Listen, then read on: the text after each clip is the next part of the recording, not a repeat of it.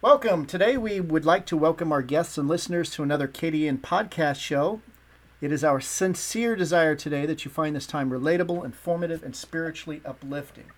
On the show today we have David and Brenda Webster. Thank you for being here today, David and Brenda, and welcome to the show. Thank you. It's our pleasure. Now, David, tell me a little bit about the ministry that you've been involved with here recently.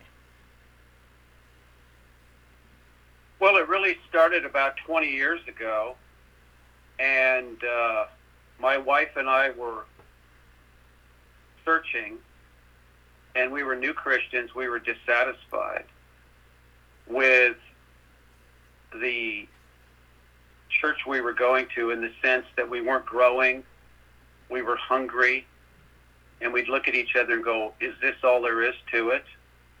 And it created a deep desire and hunger in both of us to ask ourselves a question: is there more to God? Can you know more about God, know Him better? And we prayed a prayer 20 years ago, and God answered it in the most unique way that surprised both of us. And the surprise was, He arranged for us to meet some people from Canada at my work at a car dealership. And I discovered right away that by meeting them, they had more of God than I did. And when they spoke to my wife and we felt like we were being fed, and we were being given a big drink in a thirsty desert. And we looked at them and said, what do you have that we need?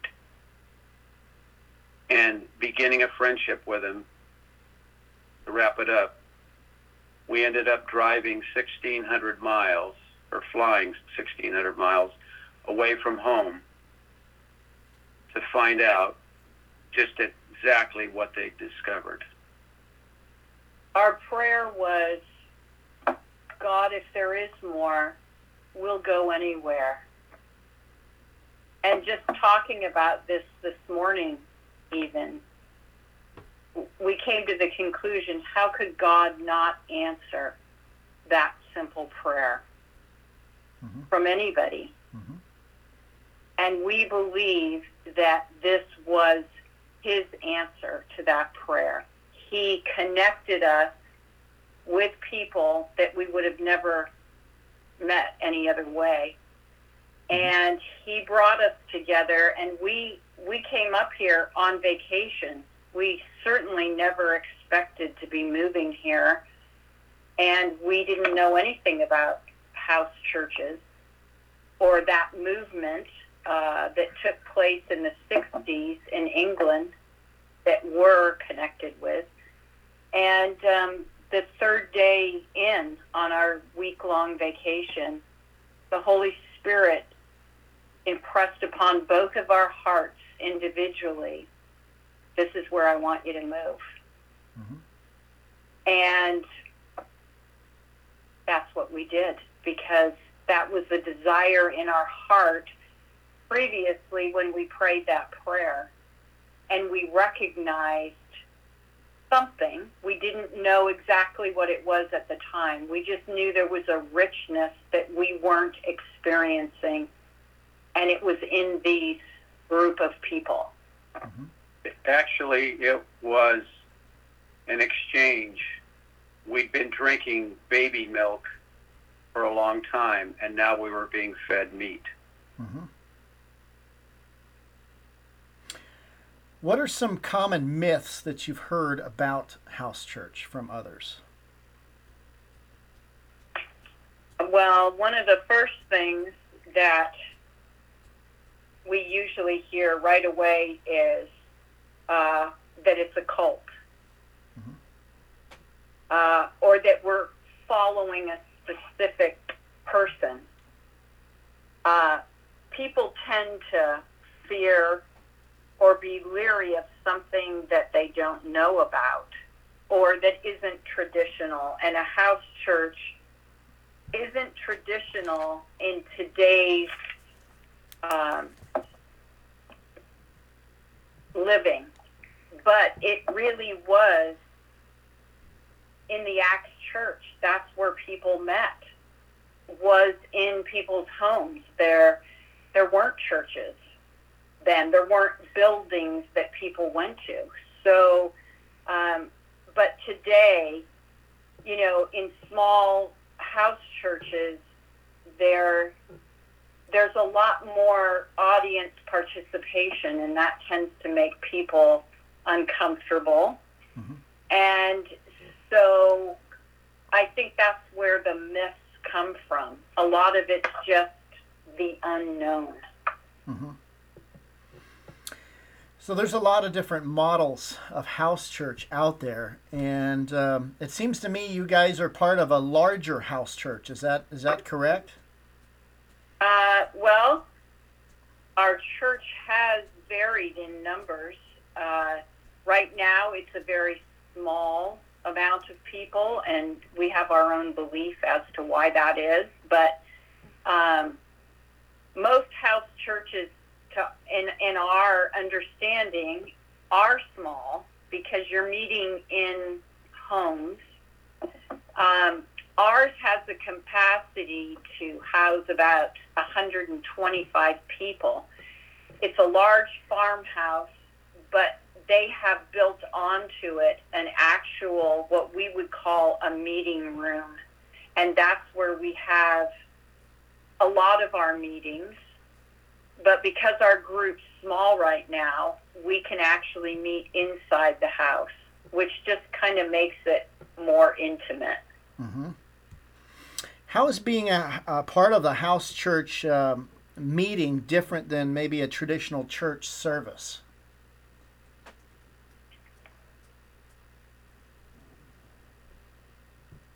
It's more intimate, and Brenda said it's a participation thing where you learn to participate and open up over a period of time instead of one person up front doing all the presentations like you would expect in a church meeting.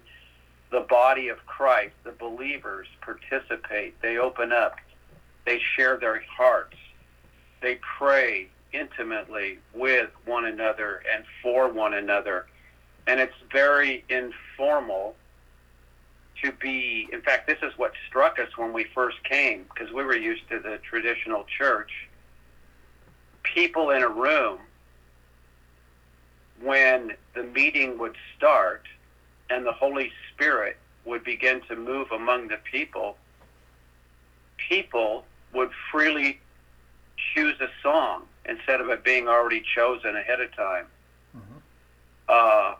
People would pray out of the depths of their heart, and then somebody else would pray, and then somebody else would pray.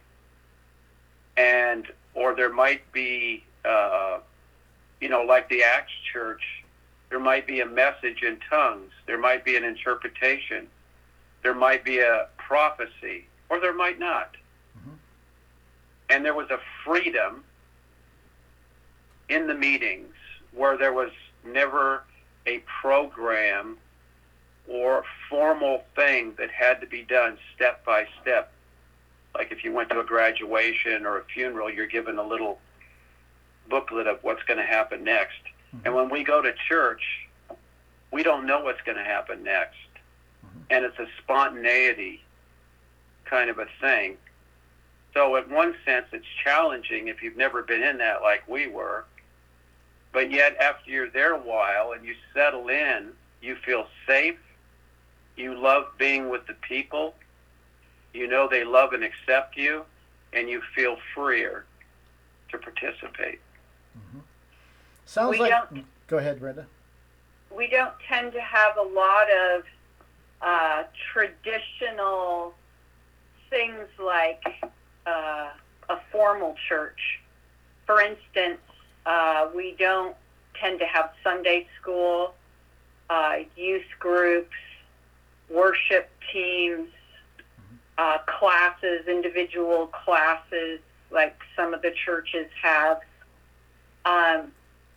It really is modeled closely after the Acts church. The whole entire family comes to church, and the kids are a part of the service as far as, they're not participating in the church service, but they're there. They are drinking in the message, even though they don't realize that they're drinking it in. They might have a coloring book with them, or, a reading book or a picture book or something. But unless they're a very small child, toddler, they're in the meetings. And our church in particular has the belief that it's up to the parents to teach their children the things of God, and it's not the church's responsibility. And so we don't provide a lot of influence on children in our church, but they are certainly part of it, and crying and outbursts from children are just a normal part of our service, and nobody pays any attention to it, and we just carry on. So that would be another one of the differences. And as the children get older, there's nothing that says they can't participate. Yeah, absolutely. They can pray or participate in some way. They could lead out in a song or anything. Yeah. Sounds like it's a full functioning participation then. Is that pretty correct? Yes, it is. Yeah. How do you handle certain sacraments of the church, like weddings or funerals or even communion with your congregation? Well, that's interesting. Funerals and weddings would be up to the individual family. Whatever they wanted is what would be done. As far as communion goes, we don't have communion on a schedule. Mm-hmm. We usually have it once a month on a Sunday morning, and the pastor really just spontaneously, however he feels led, might ask two men to come up and to pray or to share something. He might read some passages in the Bible about communion, or he might just leave it completely open and say whoever feels to come up and pass out the bread and wine, mm-hmm. do so. And then whoever that person is, they would say a prayer before they did it. It's very informal. Mm-hmm. Very good. What are some other challenges you've experienced there with house church? They've got to be different. Are they similar to a traditional church, or are they very, very specific to house church? Can you be more specific in here? Sure, like church discipline. Like, how do you handle church discipline there?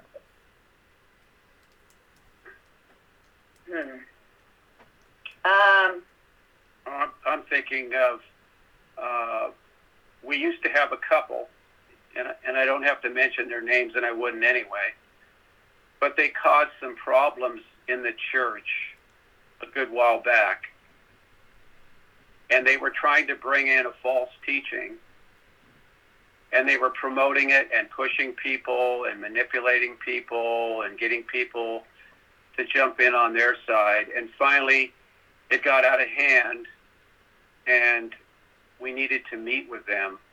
So a body of us got together with them, and we told them that we loved them, that we loved them being a part of us, but that we could not go along with what the false teaching that they were bringing in. And so if they were willing to stop doing this and to not bring it into the church anymore, then they could be a part of us. But we were not going to allow division to break the unity of what we had. Mm-hmm. Or they could, go somewhere else. And we did it in a very good and a very loving way. And they chose to abandon what they were doing. I'm sure they still did it on the side, but that was the end of it. Mm-hmm. And it worked. And we really haven't had a lot of that in the church, where we've had a lot of disruption or one thing or another. But from time to time, you get people coming in and they've got some crazy ideas and things happen, but you have to deal with them and you have to discipline the people and let them know this isn't acceptable. What we find also is if people aren't happy with the message or the messenger, or that you maybe sing out of the hymnals, you don't have a worship team, you don't have something for their kids to attend midweek, they leave for all kinds of reasons. But that's usually what happens, because we're not really in the business of seeking what pleases other people, and then that's the basis for our church. This is who we are. This is what we're about. And we're a group of people that deeply love the Lord, and we want as much of the Lord as possible and the highest standard of God preached out of the Bible. And if people aren't looking for that, they will quickly leave. And that's usually what happens, rather than there being an issue within the church. People just leave. I might add this briefly, that when you have a church like this, all kinds of people come in for all different reasons, looking for something. And people are looking for something different. They want the church to be a certain way. And we're very biblical, and we are not going to accommodate or compromise the message of the truth of Jesus Christ to accommodate other people. And or to build a larger congregation. Yeah. That's not our focus. We're not into trying to grow the church numerically, but we're there for transformation of lives through Jesus Christ. And unfortunately, everybody doesn't feel the same way, and it isn't long before they leave, because the message we preach is cutting edge, and it's about the narrow way, and people want something else. How often do you guys meet together there? We meet twice on Sunday, and then we have a midweek prayer meeting. Very good. So you're meeting quite a bit, it sounds like. Right. Also, I might just add to that the thing that thrilled Brenda and I over 20 years ago, when we moved here and became a part of the house church, was the doors were always open, because there's people that live there, and this doesn't always work in a home setting. I get that, but this is a bigger place, and the pastor and his wife live there, and so you could drop in any time during the week. You didn't have to wait for a service, or if you had troubles, or you needed prayer, or you just wanted to come by for a cup of coffee and open up your heart, the church was open. The house was open. The house was open, sorry.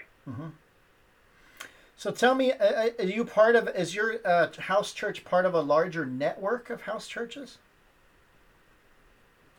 Yes, our church affiliation with the house church movement began in the 60s in England. And our particular affiliation started with a vicar of an Anglican church. And he was getting up on a Sunday morning with his congregation and preaching, and then the rest of the week wasn't able to live up to the message that he preached. Mm-hmm. And he realized that the gospel he preached didn't work. Mm-hmm. And so he was very disillusioned with the whole thing. And again, a simple prayer. He just cried out to the Lord, and he said, I need a true gospel that works. And if it doesn't work, then I'm just wasting my time here preaching a message that isn't true, that I can't live up to. Mm-hmm. And it wasn't very long before he stepped down as a vicar. And the Lord just started working in his own heart, opening up the scriptures in a deeper personal meaning. And that's really how the House Fellowship Churches got started. He was on his own quest to learn about God in a deeper way through the scriptures. And then as that happened, he just met other people, and there was a real awakening spiritually in England during this time, and people were fed up with traditional religion. They were fed up with lives that were ruined and in ruin, and there was a lot of personal agonizing in their own lives, and they somehow, the Holy Spirit started bringing these people together, and a house church started. They got this derelict, rundown house for a little bit of nothing, and that was really the start of the House Fellowship movement. And it, yeah, there were a lot of young people, and you know, they were raised in traditional religion, and they just saw how it didn't work, and they didn't want any part of it. And it quickly grew, and it just overnight, it just exploded, and the Holy Spirit just chose men of God, and they just were set ablaze with the Holy Spirit, and a deep transformation took place in their lives. And there was a prophecy given in the early days, and it was a picture of a tree, and these leaves were falling on the ground, and then a big gust of wind came along, and it blew all these leaves all over the world. They could see the globe, and these leaves started settling in places all over the world. And the interpretation of that vision was that the Holy Spirit was moving and was going to raise up men of God and send them all over the world. And that's exactly what happened. And our pastor and his wife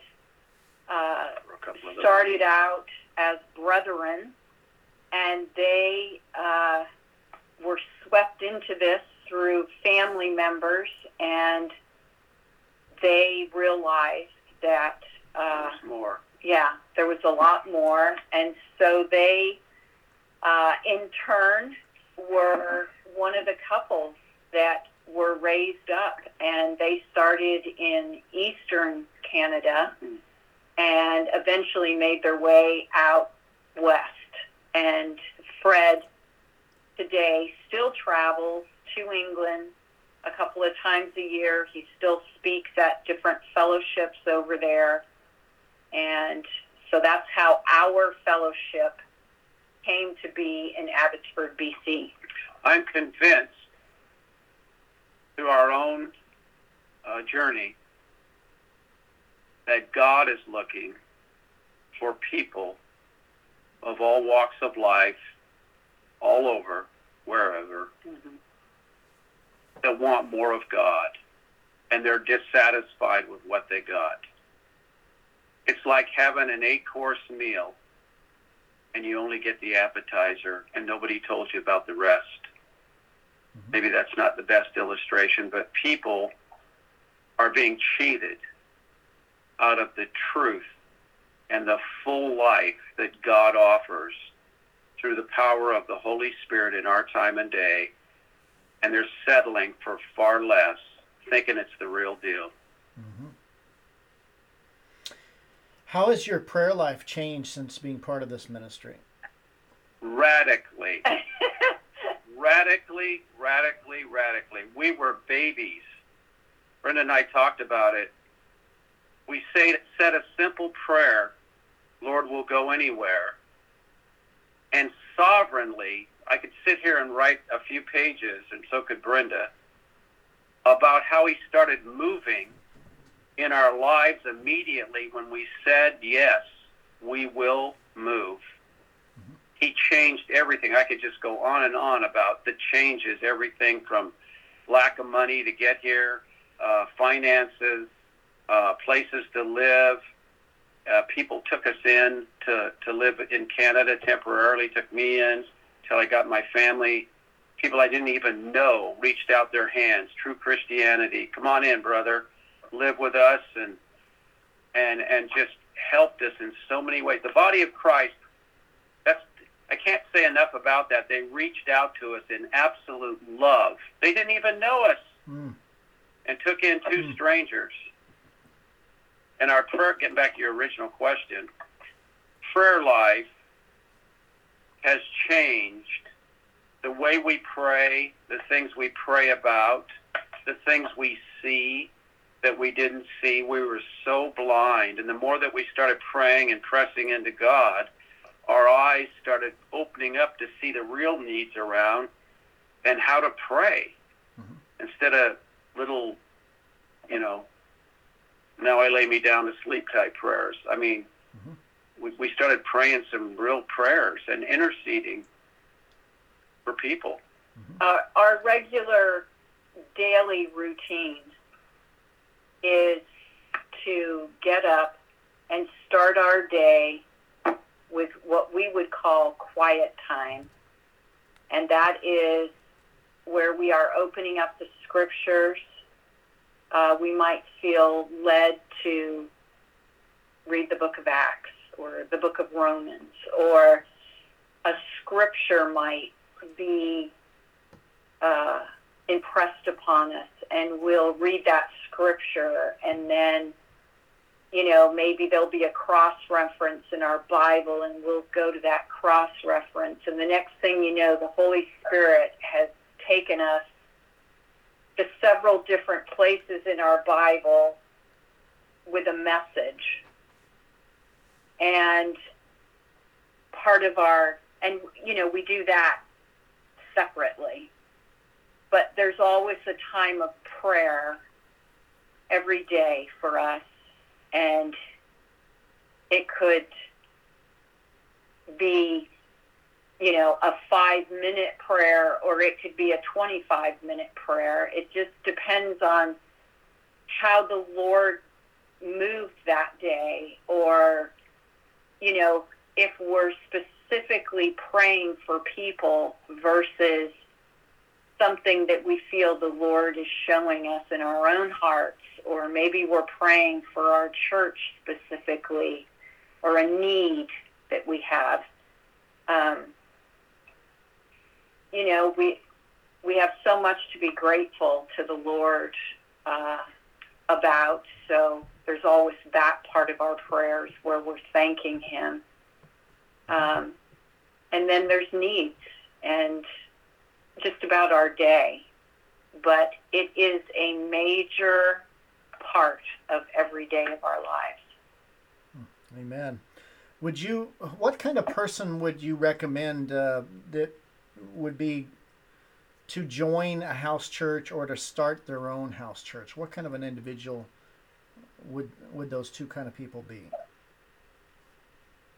Hungry, dissatisfied with what they've experienced, or in the case of someone starting a church, they would have to be very grounded in the scriptures. Seasoned.